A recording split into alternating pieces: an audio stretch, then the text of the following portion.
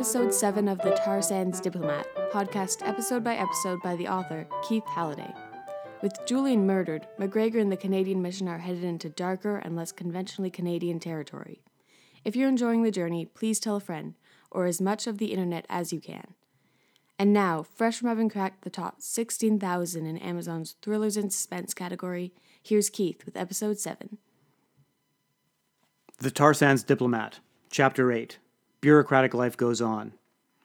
I returned to the mission. I poked my head into the boardroom. Everyone was still inside, apparently debating which budget would pay for the grief counselors and whether personnel had to approve the email announcing Julian's death. Except for Lucille and Kennedy. Lucille was at the ambassador's secretary's desk, and Kennedy was standing beside her, staring out the window. I suppose someone still has to tell the commission that Can Do Canada is coming, I said. Kennedy glanced into the boardroom. I guess it's you and me. Lucille leapt into action. She quickly organized a meeting later that afternoon with Peter van de Vleert on their Canada desk, plus the various officials from the Trade Directorate General. Lucille was so efficient, in fact, that for a second I suspected she was looking forward to seeing us come back from the meeting bruised and beaten.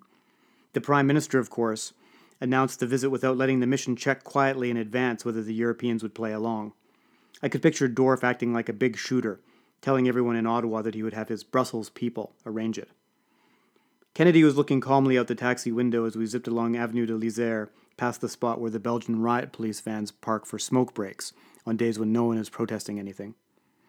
If they straight arm us and say no to the visit, whose fault do you think it will be? I asked. Kennedy thought about this for a second. Probably yours. She was right. I thought about Sir William Friddle, the European Commissioner for Trade. What if the dates the Prime Minister's office announced turned out to coincide with his 25th wedding anniversary, or his keynote speech at some Davos or Bilderberg forum we didn't even know about? I tried to calm myself. Never panic in advance, I repeated to myself. I looked over at Kennedy. She was looking serenely out the window, apparently unworried. She was sitting with her hands in the pockets of her suit jacket, which looked expensive.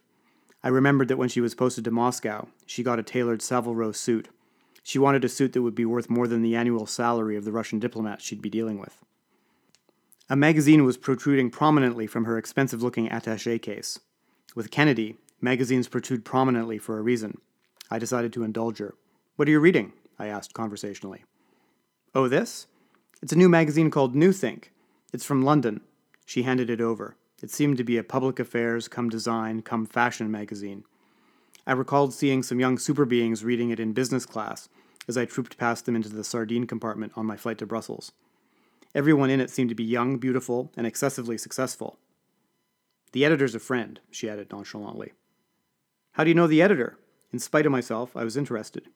"Through my friend Antigone. I spent Christmas with her in New York. Antigone turned out to be one of those investment bankers that annoyed Julian so much." "You gave up drinking cheap lager with the admin officer at the ambassador's Christmas staff party for that?" I asked, in mock incredulity. She laughed. "A very fun crowd, very alive, very engaged." I wasn't sure what she meant, but I noted these were words seldom used about the Foreign Service. I watched Kennedy's skirt ride up as the taxi bounced over the Brussels cobblestones. Her legs rivaled our Icelandic-Canadian intern's. I noticed the edge of what looked like a nasty bruise. But then we hit a particularly big pothole. Kennedy pushed her skirt back down before the taxi ride became X-rated. 2 of her fingers had bandages, too. I guessed a Taekwondo opponent had landed a blow or two. But it's not polite to ask female colleagues about their upper thighs. "How are Wall Street's bankers? Still making millions, I hope?" I said. "The money isn't the thing, actually," replied Kennedy. "It's the mental vibrancy. Everyone's thinking, acting, doing new things. They're all my age, but they've written books, done big deals, or started consulting firms or charities in Africa." She seemed positively enthusiastic about this other world she was describing. I could tell she was comparing it to her chosen career. I decided to do a little mentoring. "Kennedy, you're a highly successful young Foreign Service officer. Don't get distracted by shiny baubles." "Most of these people think of Foreign Service officers as a subspecies of bureaucrat, if they think of them at all," she said with a grimace. I seemed to have deeply depressed her somehow. "What are you doing with Beto from Privy Council office?" I asked, trying to change the subject to a sunnier one. I was also curious. "He's pretty high-powered." "Oh, just some meetings," she replied evasively. "Is it need to know?" I asked with a slight raising of the eyebrow. "Don't be ridiculous. It's just a visit by the Prime Minister's wife. They asked me to keep it quiet. We have to do a lunch program and then a speech to a women's institute. It was plausible, We spent more money on the spousal program at the last G8 meeting than we did on aid to Tajikistan. But my instincts told me she was lying. The contrived manly eye-to-eye contact, followed by the bored glance out the window, gave it away. I decided to probe discreetly. I don't mind us squiring the old Eva Braun around. It's one of the perks of our Führer's job. But all this pretending that she has important policy insights that have to be shared with the world in speeches. It's ridiculous, don't you think? Cynicism is our profession's trap, McGregor. Remember the third part of our mission statement, to project Canadian values abroad. If we can use Madame's prestige to attract important international opinion makers and influencers to listen to the Canadian message, then we should do it. I watched her carefully. It was strange how her jargon was somehow capitalized when she spoke.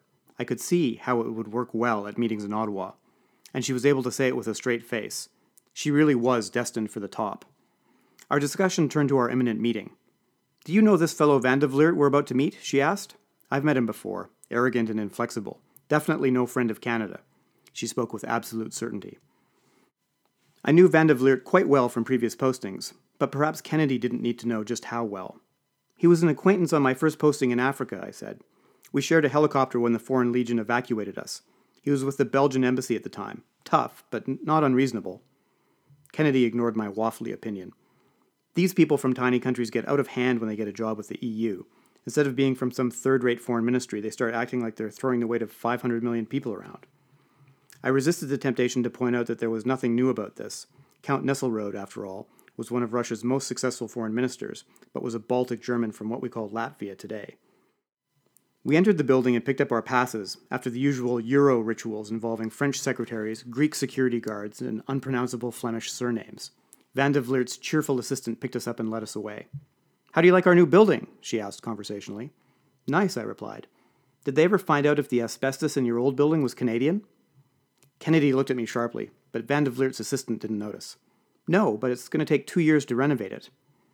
The building was typical of newer commission offices. We moved briskly through a maze of modular office walls and bizarrely tubular plastic office furniture. It was as if they'd wanted to build the building out of Lego, but Charles de Gaulle had tricked them into using some little-known French equivalent. In order to deal with the sensitivities of more than a dozen official languages, all the words on useful signs had been replaced by alien-looking symbols. "Things have changed since you were here before. The US and Canada section is now called EEAS V.A.1, said Van de Vliert's assistant. "Much catchier than the old DG1A/G/3G, I said. It's always wise to be on good terms with executive assistants at other foreign ministries. "Are the trade people joining us too?" I asked. "Yes, the colleagues from DG Trade E1 are just arriving downstairs." We waited in Van de Vliert's office as his assistant brought us coffee. Kennedy pulled out a copy of Famous Canadian Triumphs from her briefcase and began reading. She drummed her bandaged fingers impatiently on the cover. She seemed to notice my glance and stuffed her hand back into her pocket. I tried to remember if she usually had nicely manicured nails, but decided not to ask. You don't want to play the male chauvinist these days, assuming female colleagues are sitting around doing their nails instead of playing women's rugby or shooting grizzly bears. Instead, I pointed at the book. The department bought 10,000 copies and sent each mission several boxes to share with pro-Canadian agents of influence. "You're not going to give him one of those books, are you?" I joked.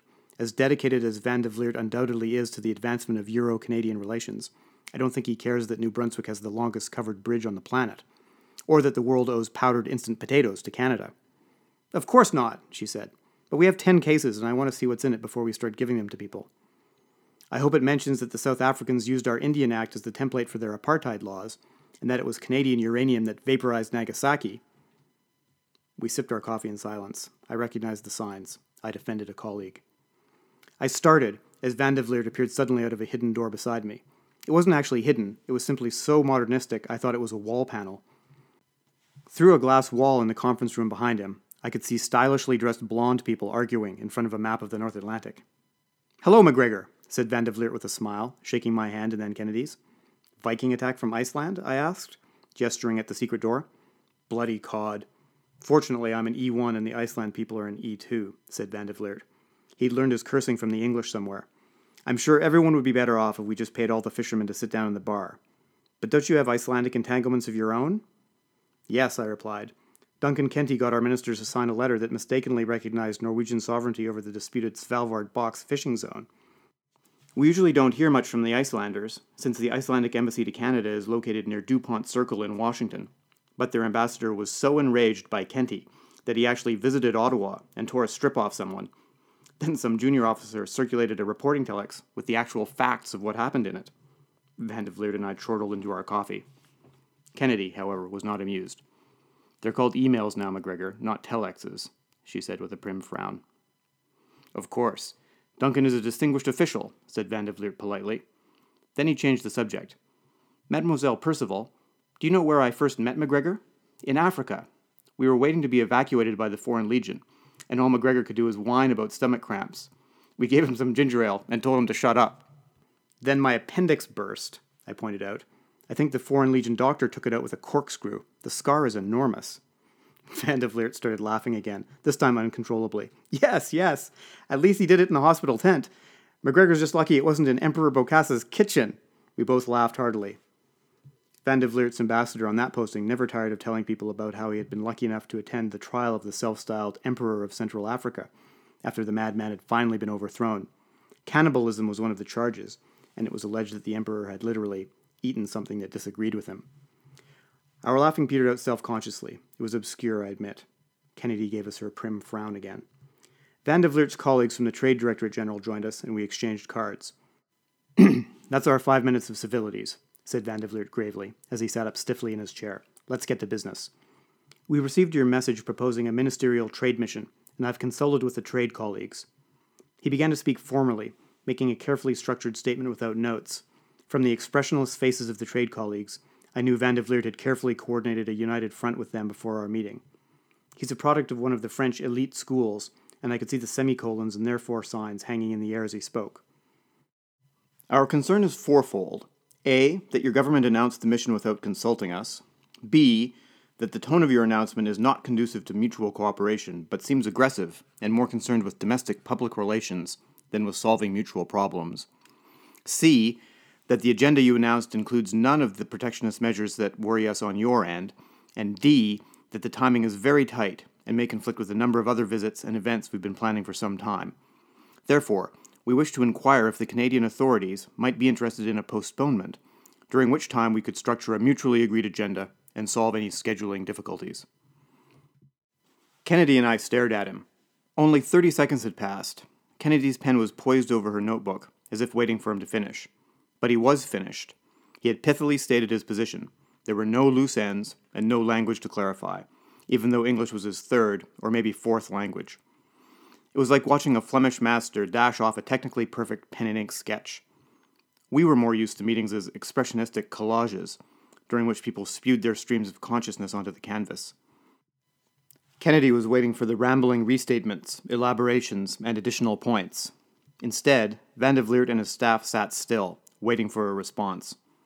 I noticed that his colleagues from trade had the discipline to refrain from restating any of his points just to make their presence felt. To make matters worse, Van de Vliert's carefully articulated objections were just common sense. I sighed inwardly. How would we convince him to drop them? I was trying desperately to think of something to say when Kennedy opened her mouth. God, I thought, please not a lunch invitation. It would be useless to take Van de Vliert out to lunch and keep asking him to help us again and again, like children asking Mum for chocolate cereal in a grocery store. Only slightly less calamitously, she began reading off the talking points that Dunscap had sent from headquarters. Hearing someone read from Dunscap's talking points was almost supernatural, like channeling an addled spirit into the room via transatlantic Ouija board. I listened to the swirling mists of non-sequiturs and inane meeting speak. It's how even normally sensible officers find themselves saying things like lead Canadian role, punching above our weight, and strategic action plan coordinated by a committee of 21 senior officials. "Monsieur Van de Vliert," began Kennedy, "the Canada-Europe trade relationship is a key Canadian priority, but trade has to be a two-way street. We need to work cooperatively to address irritants like asbestos, canola, and energy. We have therefore announced the Can-Do Canada Trade Mission." "I've seen your talking points," interrupted Van de Vliert. "I believe your secretary attached them by mistake when she emailed my assistant about this meeting." He passed a copy back across the desk. As Kennedy talked, I quickly scanned it to see if Dunscap had written anything likely to offend the Europeans on it. Things were going badly wrong already, and it wasn't clear how we were going to extricate ourselves. Van de Vliert continued relentlessly. "Anyway, Madame Percival, the point you make about trade being a two-way street in no way undermines any of my points. Indeed, one might say that it reinforces my point C." "Point C?" said Kennedy. She couldn't remember the order of Van de Vliert's points. One of the perils of dealing with dangerously professional European officials is that they somehow train themselves to hold the transcripts of everyone's statements in their heads. It's as if they're posted on the wall. They refer back to previous clauses and subparagraphs to support their arguments and pick up any loose language you use for counterattack later. They're very difficult to deal with unless A, you've carefully thought out your position in advance, or B, are protecting them from the Red Army, like the Americans used to do. Kennedy tried an attack from a different direction. Now, you mentioned that you thought the agenda was one-sided. Canada has been very reasonable on a number of disputes recently, but the issues on our agenda have been outstanding for many years. We need to take some action. Once again, Madame Percival, said Van de Vliert, you have not contradicted any of my points. I agree that we need to take action, but not the mission you propose, for the reasons I enumerated earlier. Kennedy stuck to her guns. Canada has proactively implemented the agreement on geographic appellations, she reminded Van de Vliert. He almost snorted in reply. Canada can hardly take credit for finally, after years of pressure, agreeing to stop the barbaric practice of injecting cheap wine with industrial carbon dioxide and calling it champagne. If you want to talk about a trade agenda, let's add cheese, the auto pact, fish products, government procurement, and drug patents, just to name a few. A less sympathetic observer than I might accuse Canada of hypocrisy in publicizing such a self-serving agenda. Kennedy bristled at this attack on Canadian good faith. If Van de Vliert went on in this frank, forthright manner, I feared things would get ugly. Only one solution came to mind. I would have to tell the truth. Monsieur Van de Vliert, I interjected, your points A through D are well considered, and we will ensure they are faithfully transmitted to our capital. However, logic and common sense are irrelevant to us. This initiative is a personal priority of the Prime Minister. Emperor Bokassa was probably not dissuaded from eating the Chadian ambassador by a carefully argued memorandum from the Foreign Ministry. This visit is going ahead. The only question is whether you will help us arrange it so that it can both be modestly useful and entirely forgettable, or if you want to provoke our notoriously moody head of government into holding more xenophobic press conferences and making frenzied crank calls to European leaders, in which case it will be ugly for all of us. I could feel Kennedy's temperature rising beside me. She was furiously scribbling my comments into her book, presumably to denounce me later to the Puffs and Traders Desk and Security Division. Van de Vliert eyed me expressionlessly. I was afraid you were going to say that. He paused and flipped through a calendar. I've checked the dates, and our commissioner can give your minister 15 minutes. We can fit you in between the Malta-Europe Chamber of Commerce luncheon and the Norwegian trade minister. We'll also organize some large negotiating sessions with lots of translators and working groups, as well as a press conference. As a favor, I'll even commission a poster. We'll use the same graphics as on the Europe-Iceland poster this week. Let me know which hotel your delegation will be staying in, and the Canadian reporters too, and we'll have the poster put up at the bus stops nearby with a few flags. It'll look like a big deal. Van de Vliert had once again blurted out a complete solution, but Kennedy was fidgeting in irritation. 15 minutes? Trade Minister of Norway? She exclaimed. Yes, agreed Van de Vliert, apparently misunderstanding Kennedy. Canada and Norway are both valued economic partners of the European Union. He picked up his phone and confirmed the slot with the commissioner's secretary. Kennedy pressed her lips together in frustration. Van de Vliert hung up and turned back to us. It's confirmed. 15 minutes, repeated Kennedy. We'll take it, I said, almost shouting. I stood up and began shaking hands and opening Lego doors before Van de Vliert changed his mind. That wraps up episode 7. Thanks for listening to the Tar Sands Diplomat. I hope you enjoyed it. Check your iTunes feed next week for episode 8. If you're enjoying the story, please tell a friend or leave a review on Amazon.ca. And if you have any comments, please send an email to me at khalliday@tarsandsdiplomat.com.